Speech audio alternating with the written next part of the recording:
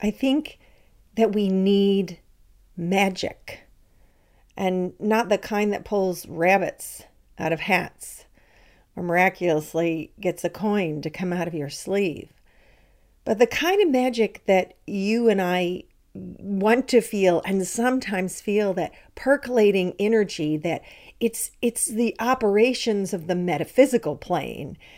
In my little tiny self-published book, I called it Strange Gifts. And one of the little essays in it is about wanting things and praying for things and waiting for things.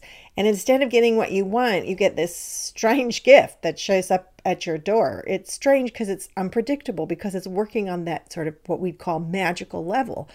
And yet it's still a gift.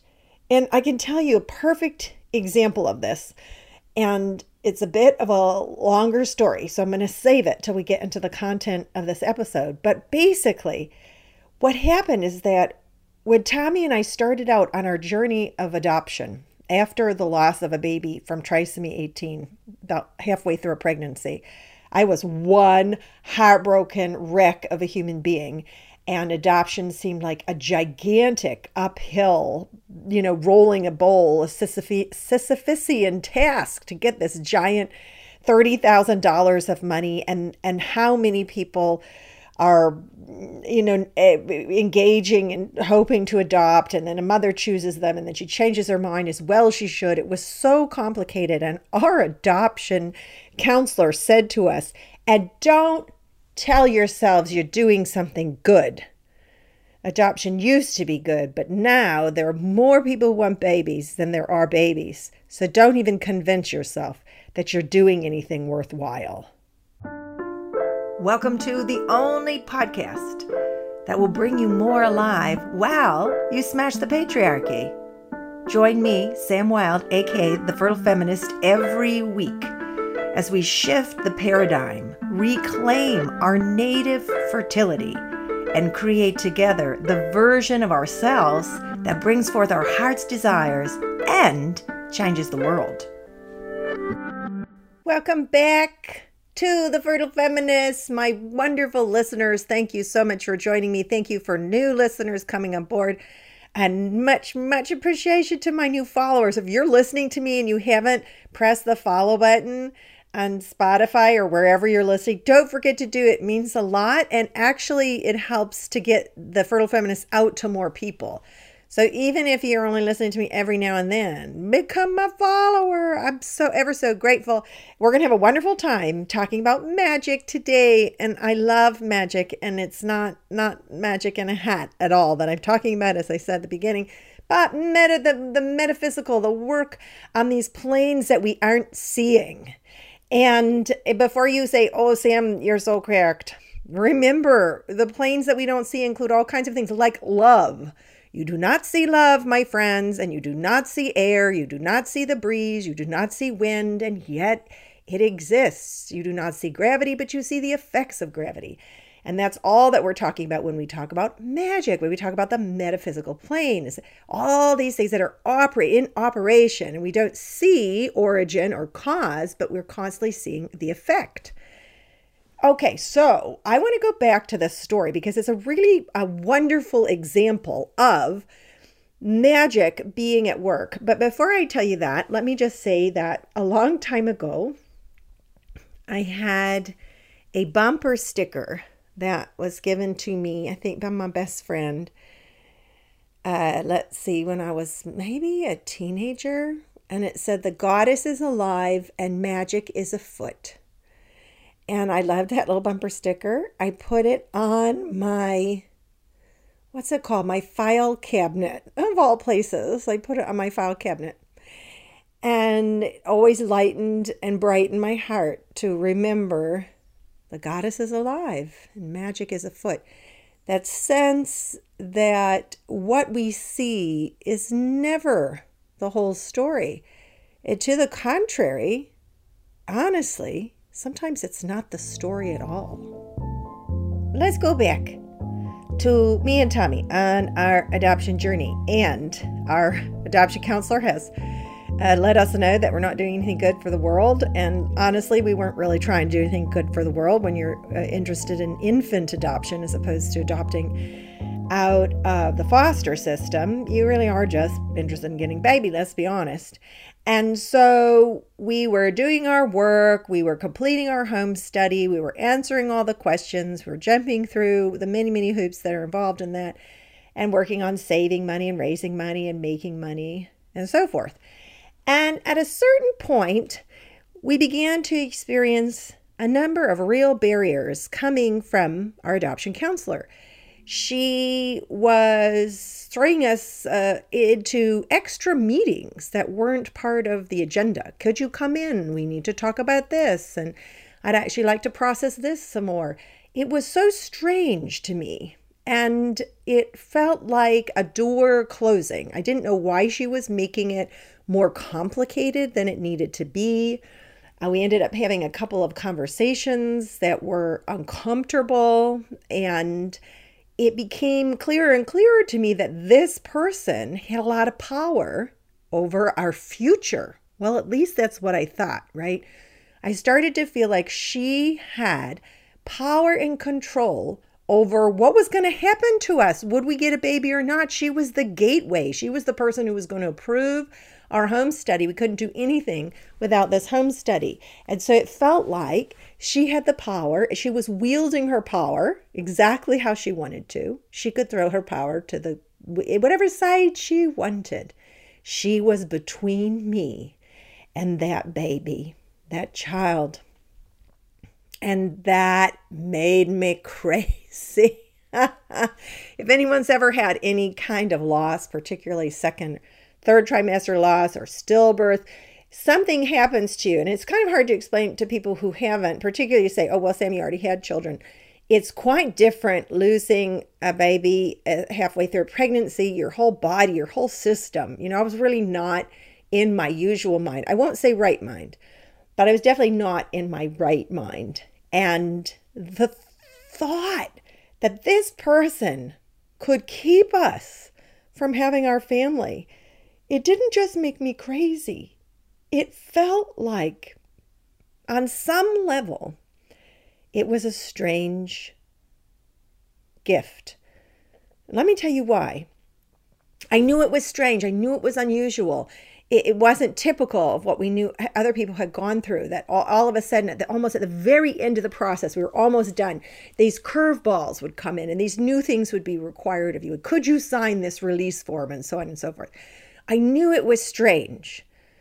But somewhere in the recess part of my mind, I also knew it was a gift, or I knew it could be a gift. And I said to Tommy, there must be a reason that this is happening. And I wanted to dislike this woman because what she was doing was really kind of ugly. But I thought maybe she has a part to play. And just that thought was just that little tiny thought, the back of my mind. Maybe she has a part to play in something bigger, was the first step towards understanding that something else, now let's call it magic on that metaphysical plane, was at work. If that adoption counselor had not started thwarting us and causing complications, I would not have seriously looked into embryo donation. That's embryo gifting is another really lovely way to think about it. We knew that embryo donation existed, but we hadn't been interested in it. It wasn't what we felt called to do, wasn't what the family felt called to do. But because I was like, wow, this lady is going to roadblock me and my dreams. I can't allow that to happen. There must be another way. That dove me right into researching about embryo donation. If you don't know what that is, there's something like 1 million embryos frozen in this country, and maybe a lot more, maybe a lot less. We don't actually know the number, but there are all these frozen embryos from couples who have IVF. So their embryos are created and they're put into storage. They're cryo-frozen, and there they are all over the country just sitting there. And when you have frozen embryos, you have 3 choices. You can give those embryos to science to be studied. You can have them destroyed, or you can donate them. You can give them to somebody else. It's not an adoption because it's not a person. It is just the very, very beginning, usually 3 to 5 day old embryos that have been created. Sometimes they know they've been tested, sometimes they haven't been tested. And I dove right into that world and researching and learning about it and looking. Not only was it another possibility, but it was something that was dramatically less expensive than the adoption path. Because of that woman and how difficult she was, we ended up coming to have the family that we have now, which is really and truly remarkable.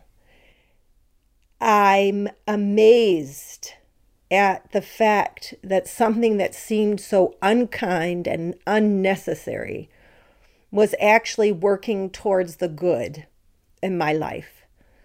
Through that process, we met the family that ended up donating embryos to us, and just tears in my eyes every time I think of this family, what they gave us, who they are, what they believed in for us, the possibilities they opened for us, the hope and the faith they renewed in my heart. Yep, got tears in my eyes right now, just thinking about it. It was, in fact, a really strange gift, that woman. And it's in those places in our lives where if we yield to the possibility that magic is afoot, that the goddess is alive, that the expression of divine is at work, even when we don't see it, then we might be led to that tiny little thought that opens things up for us and begins to lead the way towards those gifts that we really want and are seeking. Right now, I'm getting ready for the next session of the Sacred Order of the Great Mother, which, if you don't know about it yet, I would really encourage you. If you're listening to The Fertile Feminist, you want to join the community of the Sacred Order of the Great Mother. And one thing you should know is that that title is both serious and somber and playful, which are the things that we absolutely need in equal measure to be working our way through this modern age of Aquarius. I think that Pluto's moving into Aquarius right about now. We've had the dawning of the age of Aquarius for a long time. Well, now we're moving into this wonderful new age. And I'm preparing for the next session of the Sacred Order of the Great Mother, which is a virtual magical monastery. It is a living community. We meet in person. It is a playful place. It is a place centered around embodying and bringing back alive the archetype of the Great Mother. And to me, this session, I'm focusing on magic. To me, the archetype of the Great Mother is a powerful demonstrator of the kind of magic, the metaphysical magic that I'm talking about. Any archetype is training your mind to understand magic, to understand the metaphysical, to understand that things are happening all the time that you are not seeing or hearing or thinking about with your rational mind, just in the same way that you cannot capture the wind. Another good example of that is smoke. The other day, my little one, I was burning some incense and she was trying to grab at the smoke. And it was really, really fun, but also a really, really frustrating experience, because if you try to grab at smoke, you can't get it. But it's real, right? It's real, but you cannot hold it in your hand. So too with archetypes.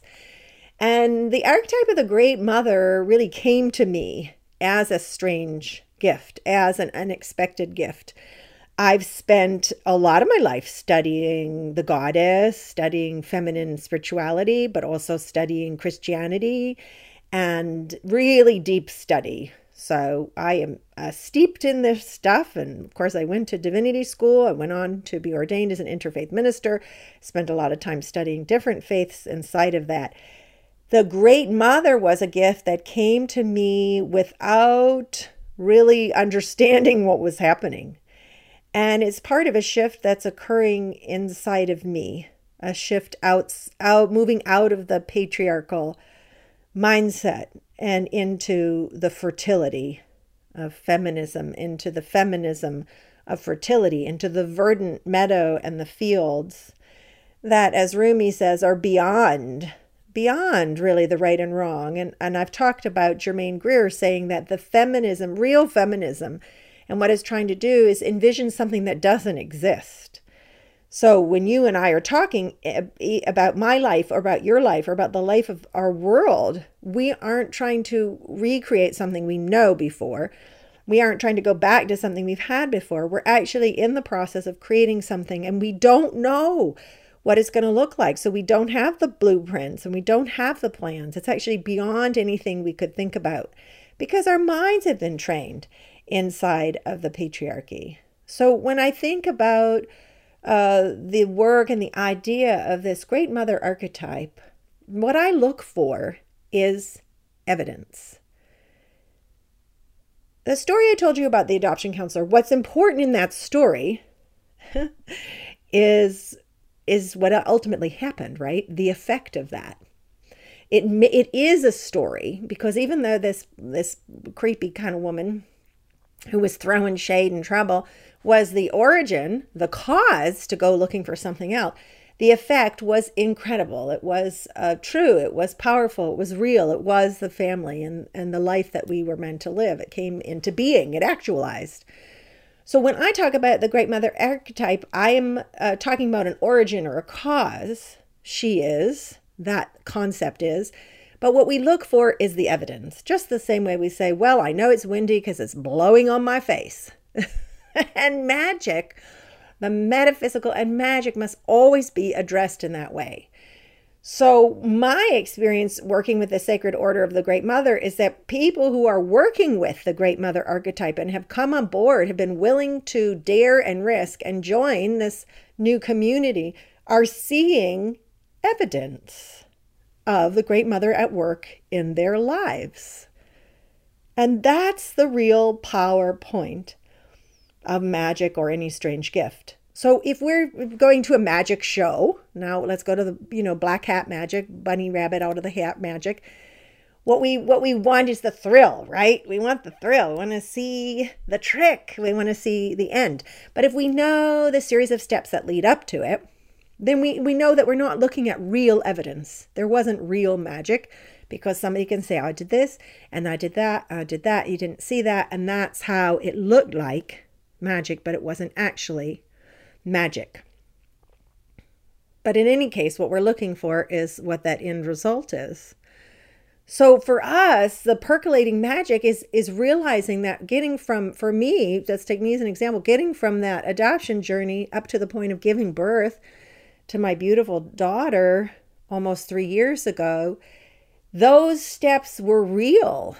They weren't tricks, right? They were real and they had evidence and they had actualization in my life. I don't believe in a kind of magic that is simply a hopefulness. I believe in practical magic, which is that wonderful book by Alice Hoffman, also became a movie. I love Alice Hoffman. She's a fantastic novelist. But I don't mean it in the sense that she wrote about it. I mean it really like practical metaphysics, practical magic, where we can see the evidence of it in our lives. And in order to do that, we have to have a little willing suspension of disbelief, and we have to be willing to try new things. And I was surprised when I put out the call to have people join the Sacred Order of the Great Mother. I was truly surprised that there were some people I thought would love it and want to come on board who didn't. They just didn't feel drawn to it, which is totally fine. I don't have a judgment about that, but I was truly surprised. And then there were others who were sort of holding back because either some of the language or the concept didn't seem to resonate with them. Well, here's the thing about modern spirituality. You don't need to find the thing that's everything for you, but you do need to find something and stick with it. As I was sharing with my yoga students the other day, Jack Kornfield, a couple decades ago, wrote a book called A Path with Heart. And he's a Buddhist teacher, and he was talking about Buddhist meditation, but he was also talking about just making choices in your spiritual practice. And he said, get on your mat or your cushion. Get on your cushion, choose your cushion and sit there. And even if it's not the perfect cushion, keep sitting there. One of the things that we do, those of us who are part of this sort of new age, is we pick and choose from spirituality or religion or different things. And we aren't really making that choice and sitting on our cushion and staying. There's no path that's perfect. Is the Great Mother archetype perfect? Well, she's perfect for me right now, but is the Great Mother the perfect archetype and emblem for everybody at every moment? I mean, of course not for all people. I would never say that. But you and me, have to begin to be willing to engage with something and really stick to it so that we can start to look for that evidence. We can start to see what we're believing in having some real fruit. The belief that gives us hope is wonderful, but the belief that gives us evidence is really life-changing. And that's the difference between somebody saying, well, I hope the world will get better and more feminist and more just, and somebody saying, I know that the world can get and will get with my participation. It's the faith of the gardener. I look out there, oh, my garden, could this really be a place that's going to produce food from these teeny, teeny, tiny little seeds? And do I even have the knowledge or the ability to make that happen? Well, I plant the seeds, and then there's the water, and then there's the sun. There's the magic. And the end result is I have grown cucumbers and edamame and tomatoes and corn and watermelon and squash up there. That's the evidence that we're looking for. What's required of us in this process is to be opening our door to the strange gifts, to have that thought, to be willing to believe, and then to do the work. I didn't magically end up with a baby. I took a lot of steps. I was very determined. I was very diligent. I worked very hard, and I did a lot of follow through. And so we are, in that sense, co-creators with magic, with the mystic, with the metaphysical, with God, with the universe, with the Great Mother. Are we pulling our weight? Are we doing our part? I can think about some places in my life where I have been less than doing my part, less than believing. And just remembering that Goddess is alive and magic is afoot, just remembering that bumper sticker for myself can shift my mind. Like, okay, look, this crappy thing just happened. Actually, right before I got on to record this podcast, something really upsetting happened, and in which I'm powerless to make a change. And having that happen and then just remembering that bumper sticker was just enough for me to say, okay, I can see what it looks like, but I'm going to trust the wind is at work, love is at work, Great Mother's at work, magic is at work. Something else is happening here. We have come to rely in patriarchy on only what we're getting from our very simplest senses, usually just our sight, right? And to close off our other deeper, more powerful intuitive senses. That is an effect of patriarchy. And a power of feminism is to begin to open up these other senses inside of us. And one of them is that belief in magic. Again, not a foofy-woofy, fake trickster magic, but that which brings us actualization and evidence on the physical plane, on the material plane, in our very lives. So I'm going to encourage you and me today to be open to these strange and magical gifts, to continue to be seeking, praying, asking, looking, waiting. Some of the journeys we're on take a really long time, and we need to reserve that. Okay, you know what? Something else is happening here. Something else is at work here. I don't know what it is. I don't know when I'm going to see the evidence, but it's working for the good. That was my thought in that process with the adoption counselor. I'm so glad that even in my really drippy misery and despair, I was able to access just that little old hint of a thought from all my years and years of study, that actually this person who appeared to be working for the bad was working for the good, and through her actions helped to lead us to the place that we really needed to be. Well, that's a really useful meditation on the true power of fertility, right? That fertility always wins, that pavement that's over the garden, the little green buds shoot up miraculously through the pavement because they have that power. And that's what we are. That's what you are. And that's certainly what the Sacred Order of the Great Mother is and is doing. So if you haven't looked into it, head on over to my website at The Samantha Wild and click on that, join the Sacred Order. You won't instantly join. You'll be able to read lots and lots of things. I would love to have you be part of raising up this kind of magic with me for us and for the world.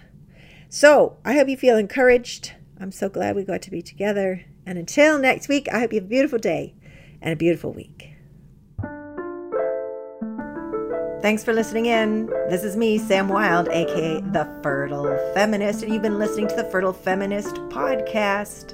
Find me on YouTube at The Samantha Wild, aka The Fertile Feminist, and hit the website, thesamanthawild.com, for all kinds of resources, inspirations, and ideas. Also on Instagram at The Fertile Feminist. Until next week, may you tap into that native abundance, creativity, fruitfulness, and life force that's going to help us all bring about that more beautiful world that we know is possible.